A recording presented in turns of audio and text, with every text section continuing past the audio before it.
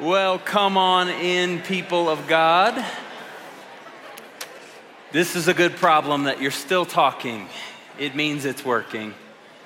We are thrilled you're here. If you have your Bibles, you can turn to the book of Nehemiah. We're in week 4 of a series going through this book, and if you don't have your Bible, it'll be on the screen. But I have thoroughly enjoyed this book of Nehemiah. There's so much in here, and we're listening to it with our kids on the way to school every morning, just going through the book and then circling back this whole series, starting conversations with our kids. And so my prayer is that tonight the Lord would do what only the Lord can do, which is speak in a way that we hear and wake us back up to life. So hear the word of the Lord out of Nehemiah chapter 5. I'm going to read the first 6 verses, and then we'll pray. It says this: "Now the men and their wives raised a great outcry against their fellow Jews. And some were saying," and I hear the desperation. If you just read this, some were saying, "We and our sons," like hear the desperation of these people, their outcry. "We and our sons and our daughters are numerous, and in order for us to eat and stay alive, we must get grain." Go on to the next. "Others were saying, we are mortgaging our fields, we're mortgaging our vineyards and our homes to get grain during the famine." So there's a famine. And still others were saying, "We have had to borrow money to pay the king's tax on our fields and vineyards. And although we are of the same flesh and blood as our fellow Jews, and though our children are as good as theirs, yet we have to subject our sons and daughters to slavery. Some of our daughters have already been enslaved, but we are powerless because our fields and our vineyards belong to others." Do you hear their desperation? And then it says, this is Nehemiah talking, "When I heard their outcry and these charges, I was very angry." This is the word of the Lord, and all God's people said, "Thanks be to God." Lord, would you speak? If this is me trying to work a talk up, we're in trouble. If this is me trying to be clever, we've wasted our time. If this is just me up here by myself trying to hold a room, Lord, this is going to fall flat. But if you, by your Spirit, will speak, if you will come, if you will do what you've always done, and God said, "Let there be light," and there was. If you'll do that again, we'll be fine. If you do that again, we'll be healed. If you do that again, we'll be delivered and saved and rescued. If you do that again, we'll actually be human again. So Lord, at the end of our week, where we've been dehumanized, where we've worked, where we've been anxious, where we've gone hard, Lord, would you rehumanize us tonight by the power of your word? We say, "Speak, Lord, your servants are listening." Would you invite the Lord to speak to you tonight? Speak, Lord, your servants are listening. We pray, may the words of our mouths and the meditations of our hearts be acceptable in your sight, O Lord, our strength and our Redeemer. And I pray these things in the name of the Father and the Son and the Holy Spirit. And all God's people said, amen. Have you ever gotten into something and realized that it was going to require so much more than you thought? You know, that house that you were going to flip so easily and it was going to bring you $50K just overnight, boom, boom, boom, boom, boom, boom, boom, boom. And you find out that everything is jacked up and you lose money on the deal. Have you ever bought that car that you thought was going to be just the right one and it was a lemon and you could not make lemonade out of it?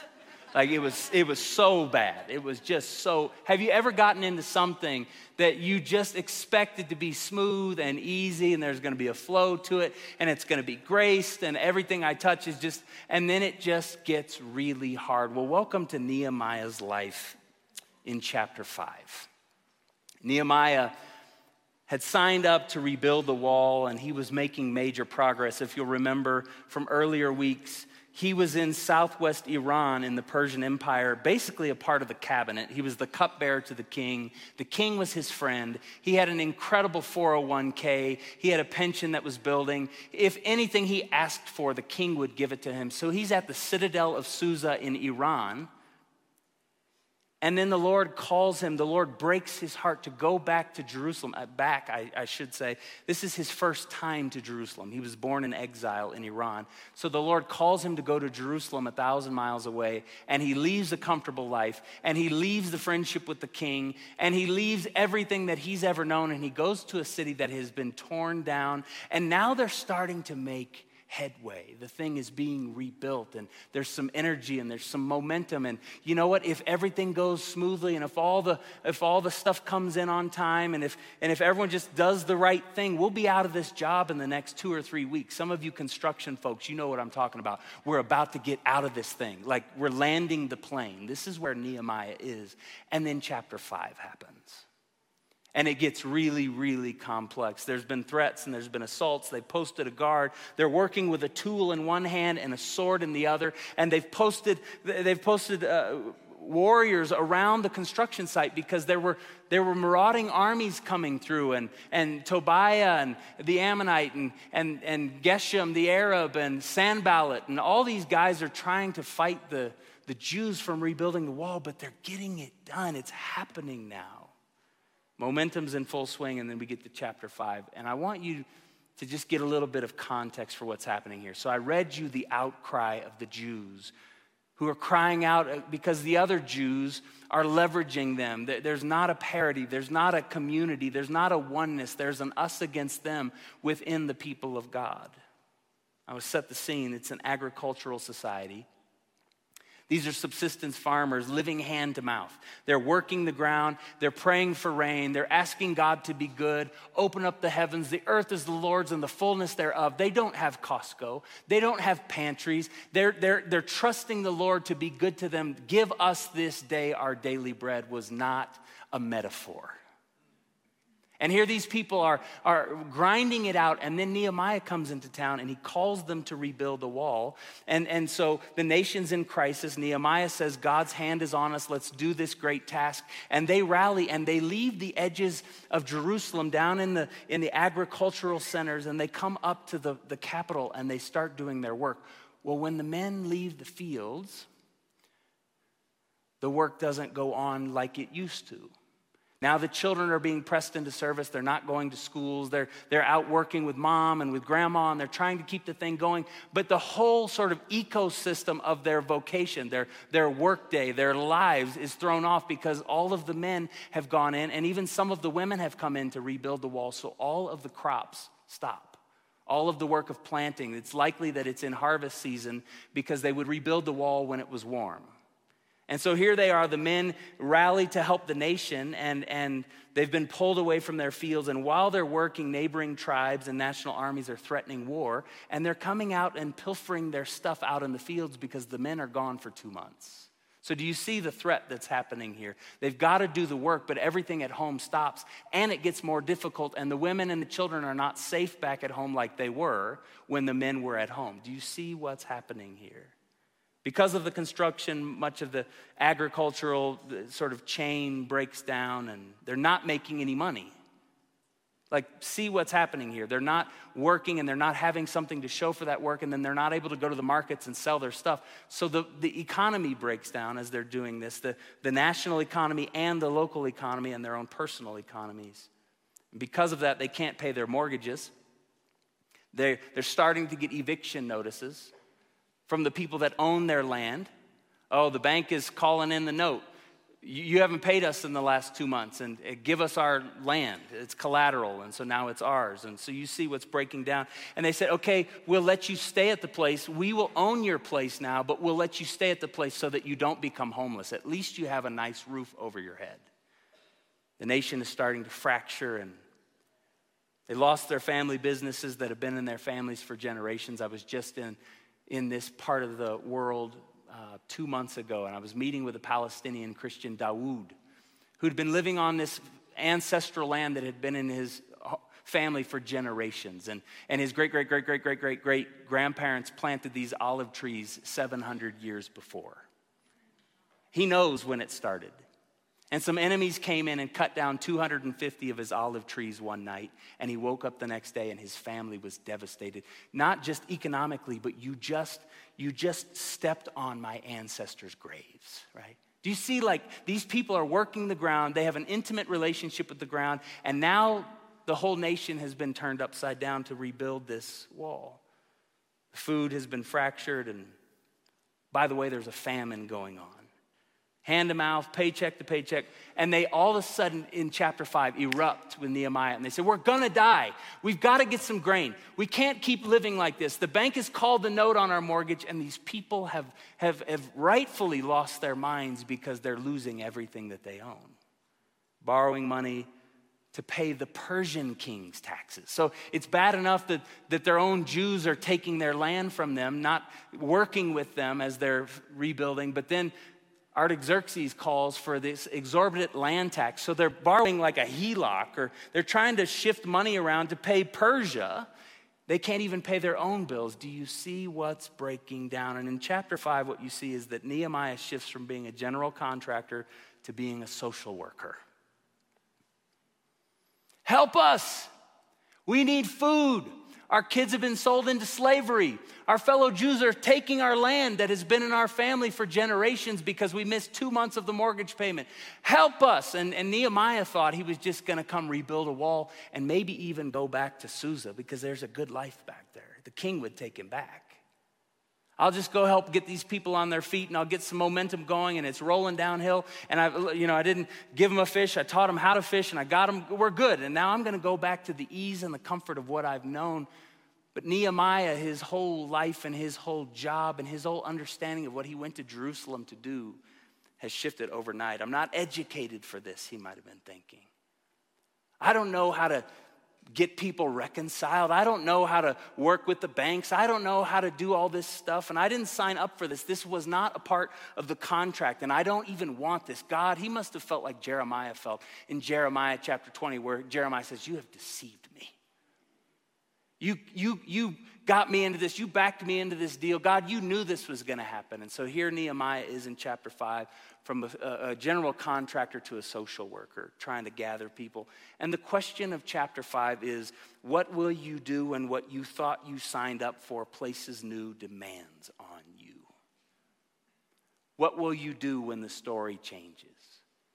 What will you do when the thing you've been called to moves from a job to a vocation?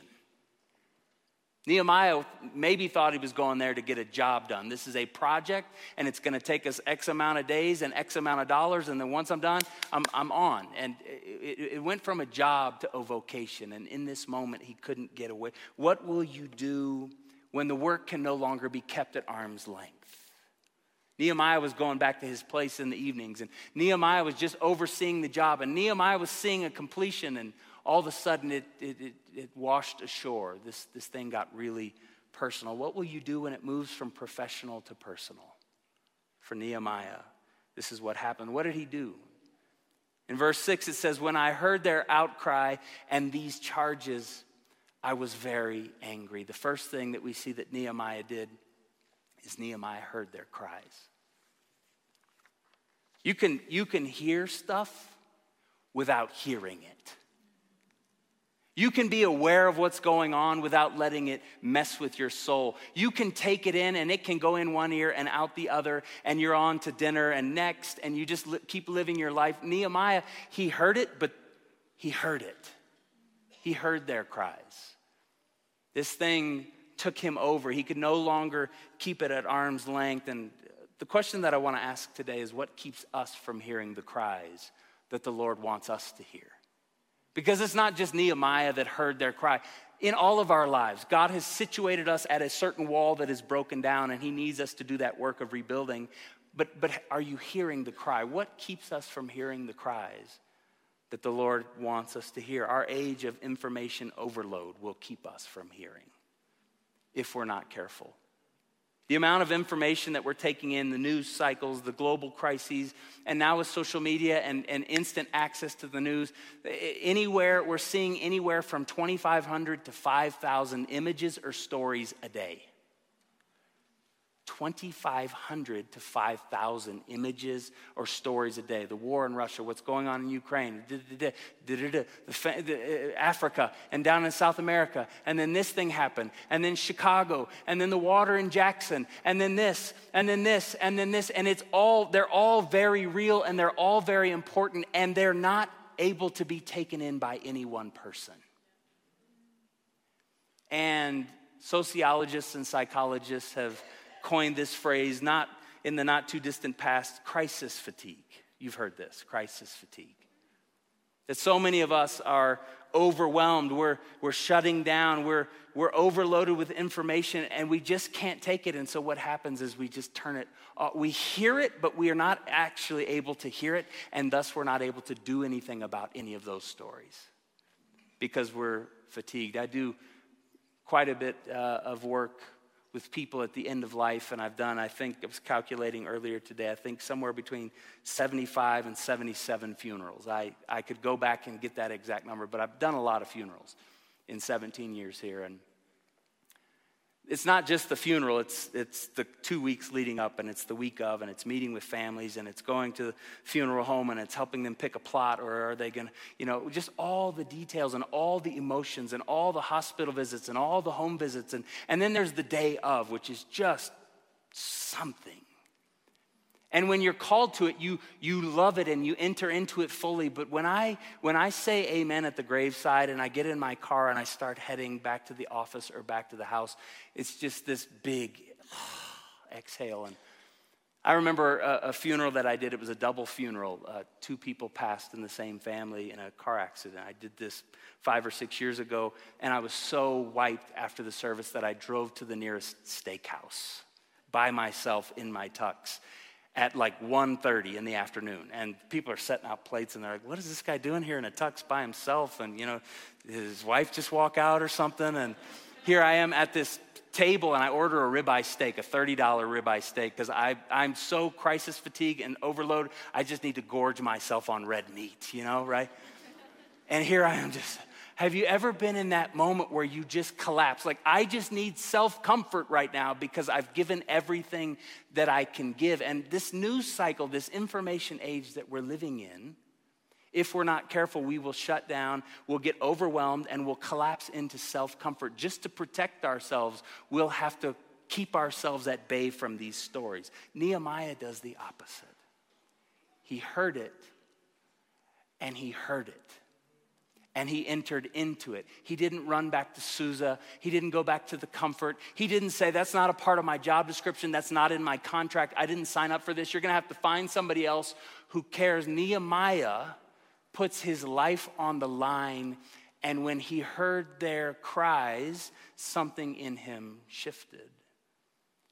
If you aren't careful, the overwhelming cries of the world will drown out the cries of your neighbor.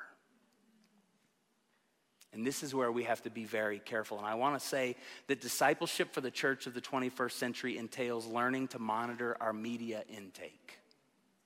If we're going to be like Jesus, and if we're going to be able to be like Nehemiah and hear the cries, if we're going to be able to obey the commandment to love the Lord your God with all your heart, soul, mind, and strength, and love your neighbor as yourself, you're going to have to learn how to check these news cycles and this information age at the door, and learn how to protect yourself so that when actual information comes across your radar that the Lord wants you to hear, you're able to hear it, and you're able to feel it, and you're able to take it in, and you're able to enter into the pain. Can you say amen tonight, church?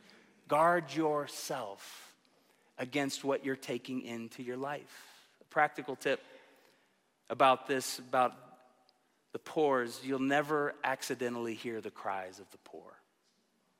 You have to put yourself in the right places. You have to ask, you have to pray, you have to watch, you have to intuit, and you have to pay attention. You will never accidentally hear the cries of the poor.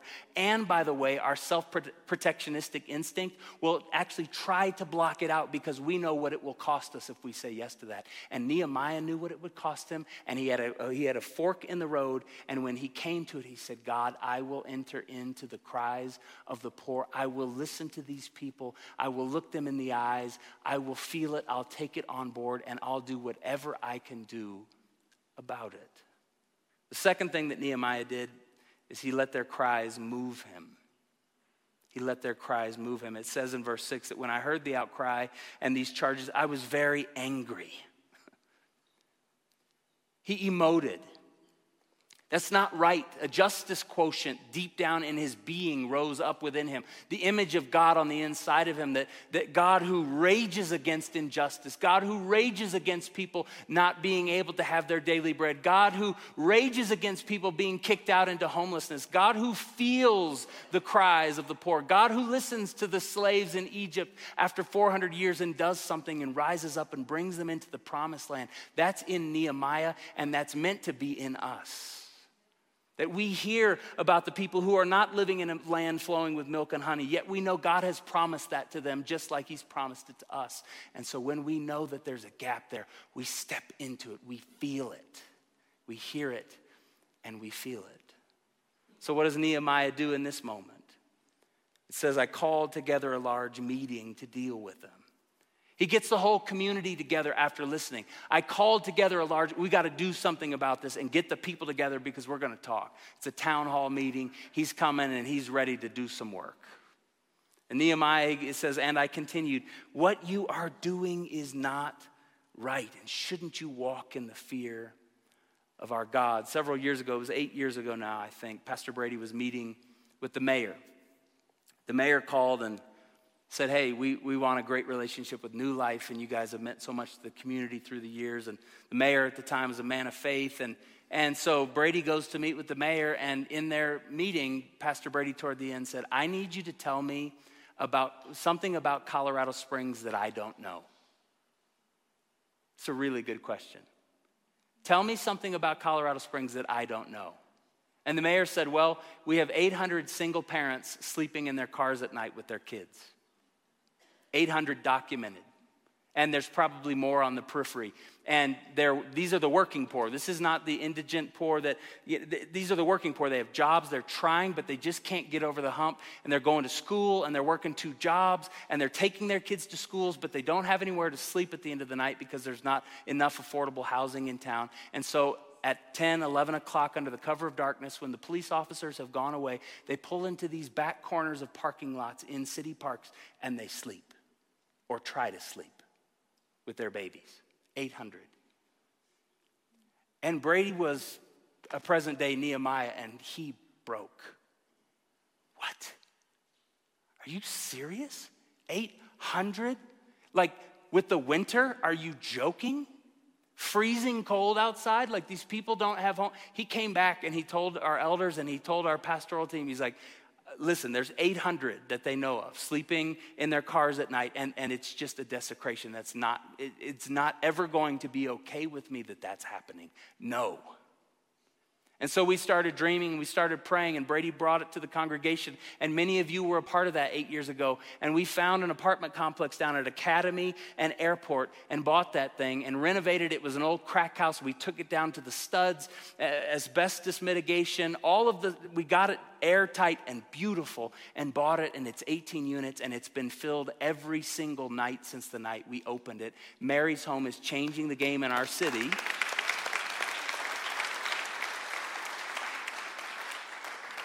But Brady would tell you today it's only 18 units. It's not nearly enough. We're doing something, but we're asking God for more. We're asking God to open up the windows of heaven and pour out blessings so that we could have more apartment complexes, so that fewer and fewer are sleeping in their cars at night. There's something about hearing the cry and letting the cry mess with you. Nehemiah guarded his heart enough so that when the cry came across his life, he heard it and he felt it and he broke and he wept, and he calls these people together to have a meeting to deal with them. And he says, it's not right. We've got to do something about this. These people cannot lose their places. And so the question that this chapter asks us is, what does Nehemiah do when the calling he thought he was getting into shifted into something else entirely? And the answer is Nehemiah signs up for self-sacrifice. Nehemiah refuses to ask them to sacrifice without going first. Nehemiah didn't just gather a work crew. He didn't say to them, you guys sort it out. I've done my job. I'm heading back to Persia. Nehemiah enters into it, and Nehemiah feels it. It says, moreover, verse 14. Look what he does. He signs up for self-sacrifice.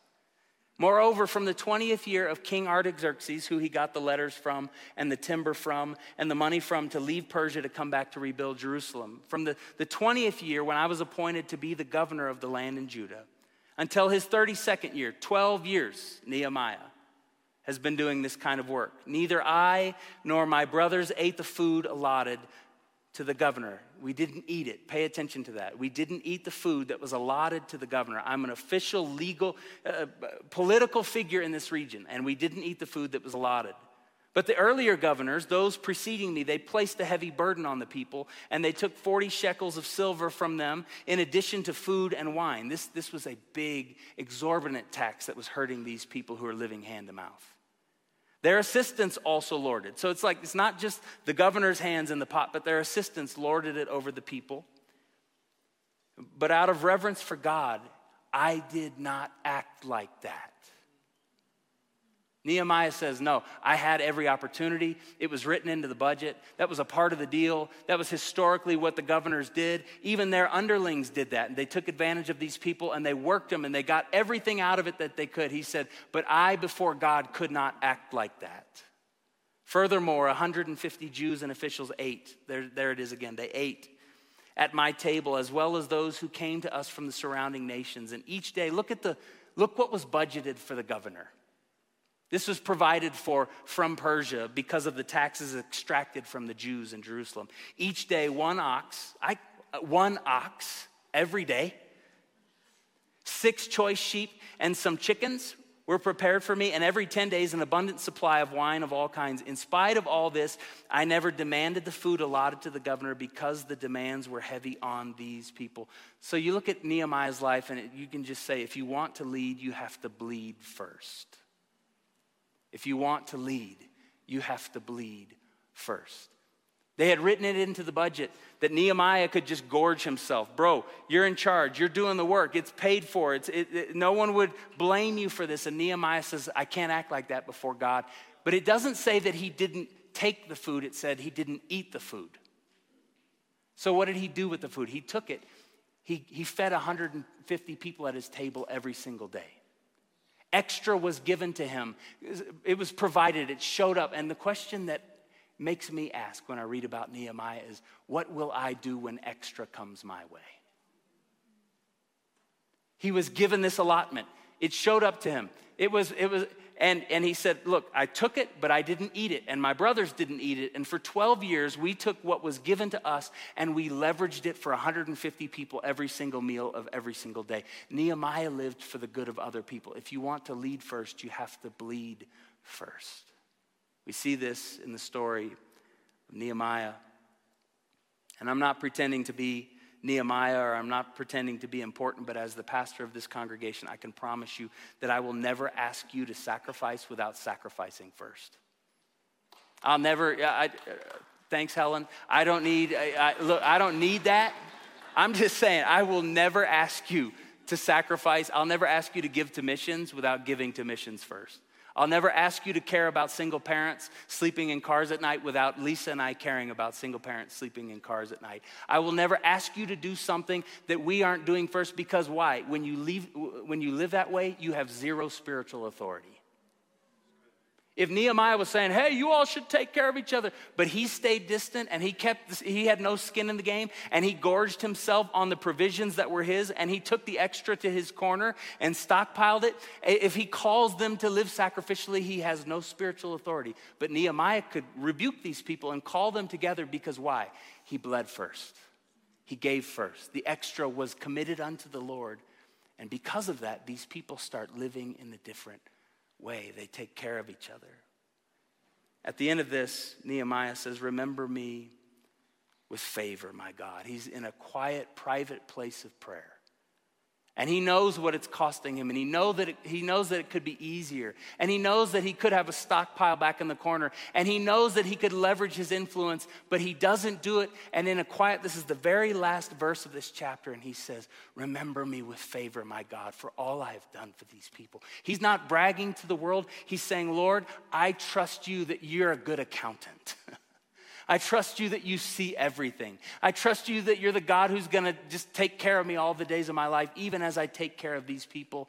And I'll just say to you tonight, friends, when you live this way, the favor of God comes on your life and you can't avoid it. The favor of God descends. It falls. You've heard it said, you can't outgive God. My pastor growing up said, if God can get it through you, God will get it to you.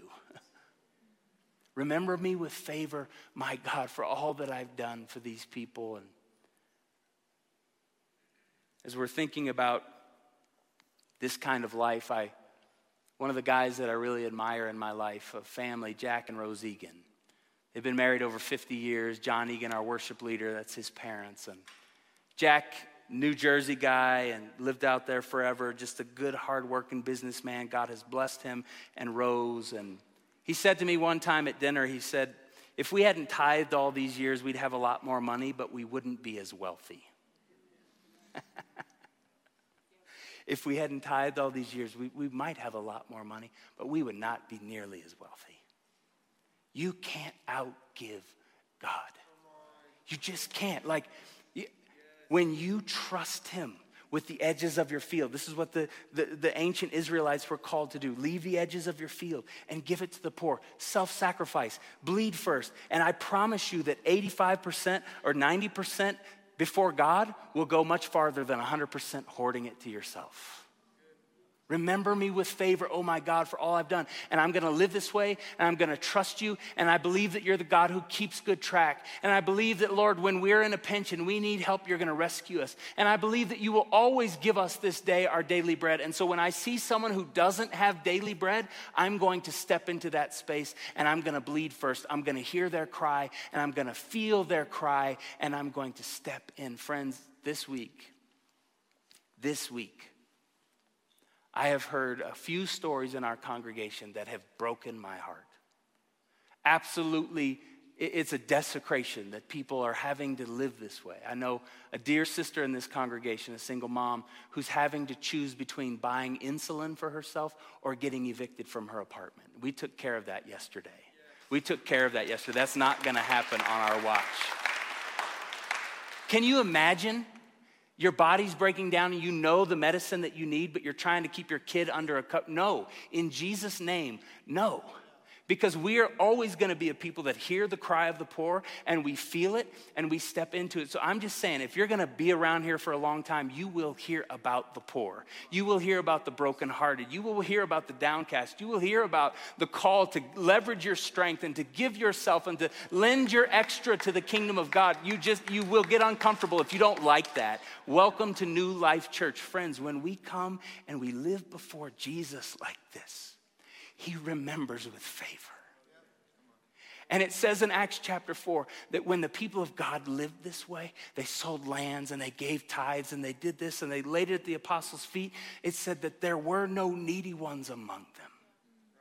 And in a world that's desperately lonely, and in a world where poverty is running rampant and it's on the rise, and in the world where affordable housing is going away more and more in cities like ours, the Church of Jesus Christ gets to rise up and practice a different kind of economy and a different kind of love and a different kind of way of being, and we will be a provocation. People will come to Jesus because they see us living like this.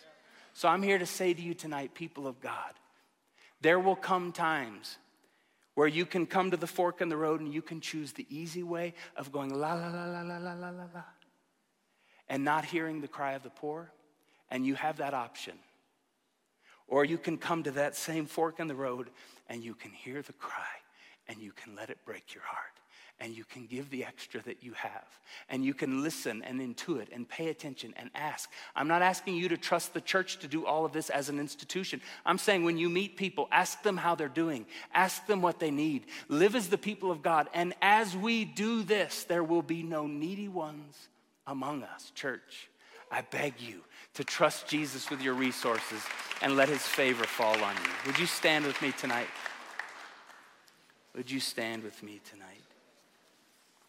I wish I could get up here and just give you some Mr. Rogers quotes and just be real happy all that. Like, I just wouldn't sleep at night.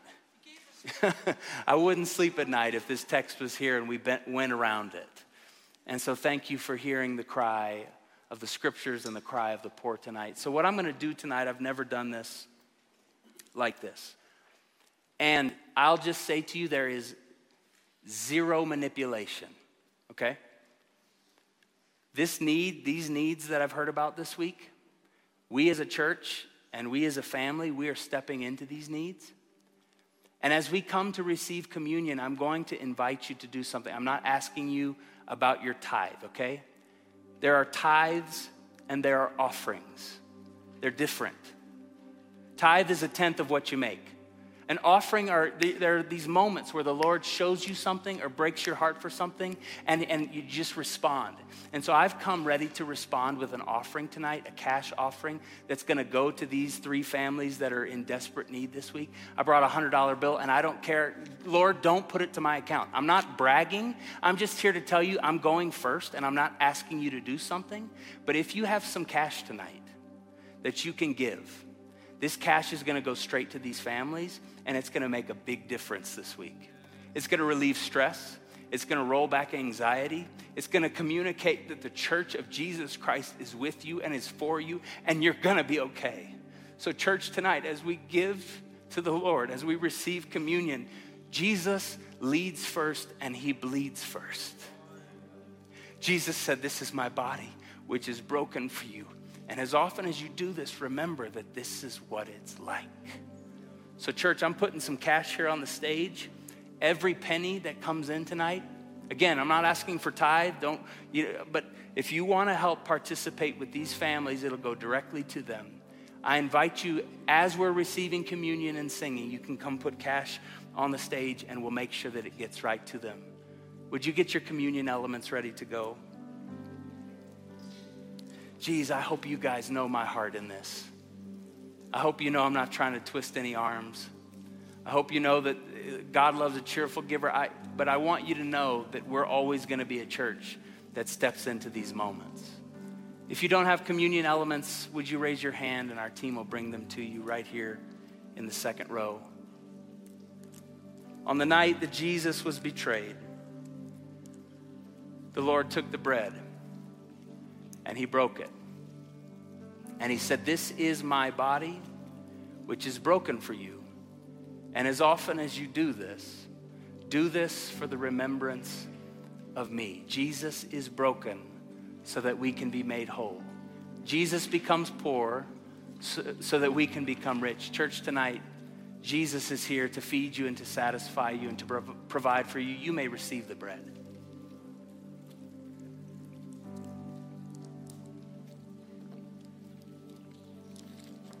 On that same night, Jesus took the cup of wine and he said, "This cup is the new covenant given in my blood, and it's given for the remission of your sins. And as often as you do this for the remembrance of me." Friends, tonight, the Lord Jesus is here to wash away our sins, to make us clean, to make us whole, to establish us in his love. Tonight, friends, your sins are forgiven you. You may receive the cup. We're going to sing this song of worship to the Lord. The front is open here. Let's worship Jesus as we give.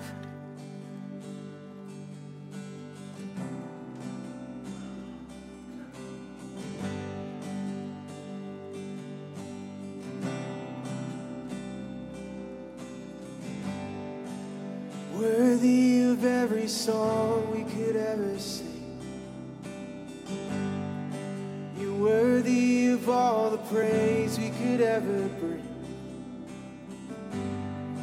You're worthy of every breath we could ever breathe.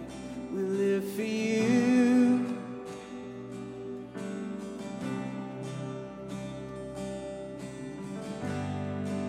Jesus, the name above every other name. Jesus, the only one who could ever save. You're worthy of every breath we could ever breathe. We live for you.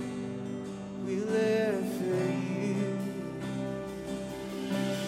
Holy, there is no one like you.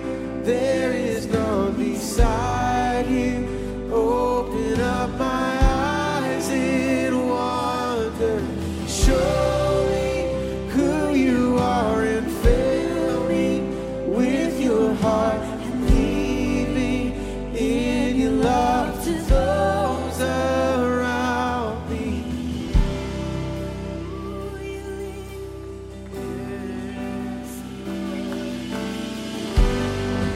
You're worthy of every song we could ever sing. You're worthy of all the praise we could ever bring. You're worthy of every breath we could ever breathe. We live for you, yes God, we live for you. Jesus, Jesus, the name above every other name. Jesus, the only one who could ever save. You're worthy of every breath we could ever breathe. We live for you. Yes, we live for you. Sing holy, and holy, there is no one like you. There is none beside you. Open up my show me who you are and fill me with your heart and lead me in your love to those around me. Holy, there is no one like you. There is none beside you. Open up my eyes in wonder. Show me who you are, fill me with your heart, lead me in your love to those around. Yeah. Lord, lead me in your love. Sing, I will build my life, so I will build my life upon your love. It is a firm foundation. I will put my trust in you alone, and I will not be shaken. I will build my life upon your love. It is a firm foundation, and I will put my trust in you alone. And I sing that again. Sing, I will build my life. I will build my life, and I will build my life upon your love. It is a firm foundation. I will put my trust in you alone. And one last time, I will build my life. I will build, and I will build my life upon your love. 'Cause it is a firm foundation, and I will put my trust in you alone.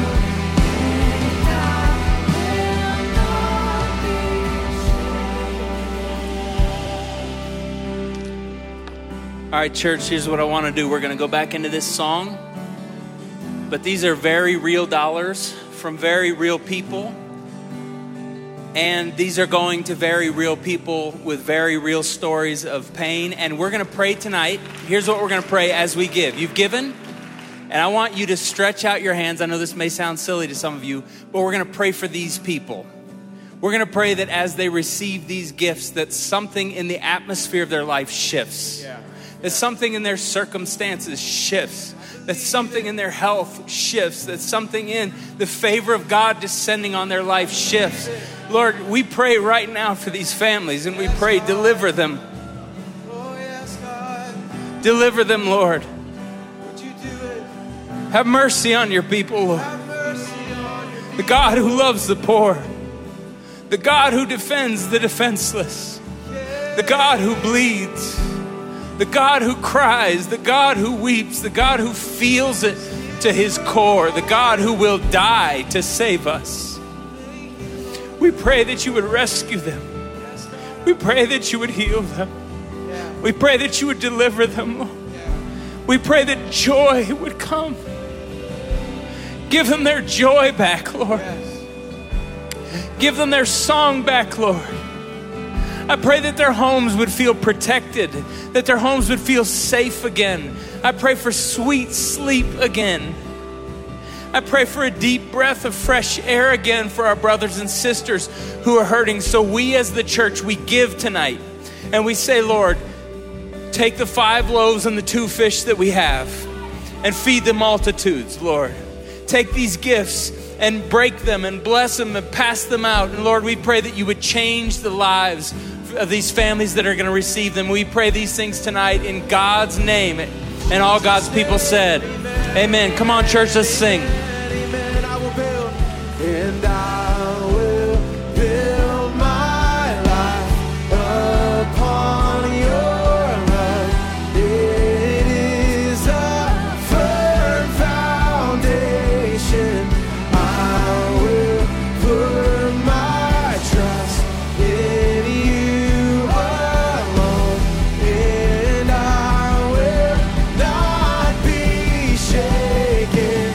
I will build my life upon your love.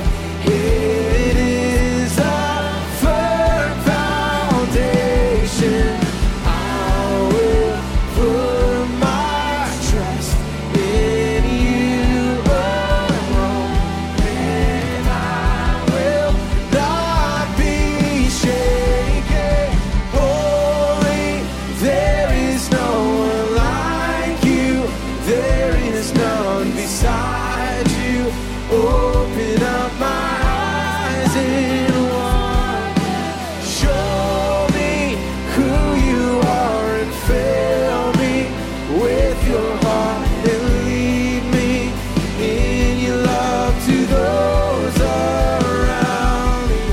Holy, there is no one like you.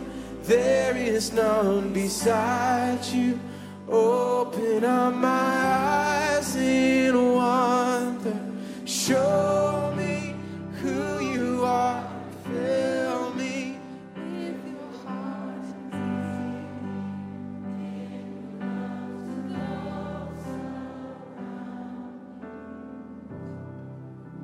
I'm just looking here. Someone didn't have cash, but they had a Visa gift card and they dropped it in. Thank you, whoever you are. Just thank all of you. Thank you for this. Seeing a bunch of $100 bills in here and just every penny that you've given tonight. God bless you. And as your pastor, I say thank you for being this kind of congregation. Thank you. I quit if we aren't this kind of people. I quit if we won't do this when our heart breaks. I quit if we just circle the wagons and take care of number one. It's just anti-Jesus. So thank you for being Jesus's people. Thank you for your generosity and your hearts to serve. I pray tonight, may the Lord our God bless you. And I pray that last verse, remember your people with favor, O God, for what they have done for your people. I pray that what the psalmist said, I've never seen the righteous forsaken or their seed out begging for bread. You will not lack in Jesus' name. And God will supply you so that you can keep being generous. Lord, I pray, open up the windows of heaven over my friends and pour out blessing that they don't even have room enough to contain. I pray that their businesses would pop. I pray, Lord, that they would flourish. I pray that this would be their best year yet. I pray, Lord, that you would cause them to prosper so that you can build your church so that there's no needy people among us. And Lord, we pray that you would eradicate homelessness in Colorado Springs. That you'd make it so that there's no single parents sleeping in cars at night. On our watch, Lord, would you do that? Empty the streets, Lord. People who need a home, get them in a home. I pray, bless my friends and keep them. Make your face to shine upon them and be gracious to them. Lord, lift your countenance upon them and grant them peace, I pray, in the name of the Father and the Son and the Holy Spirit. And all God's people said, amen. Can we thank God for what he's done here tonight?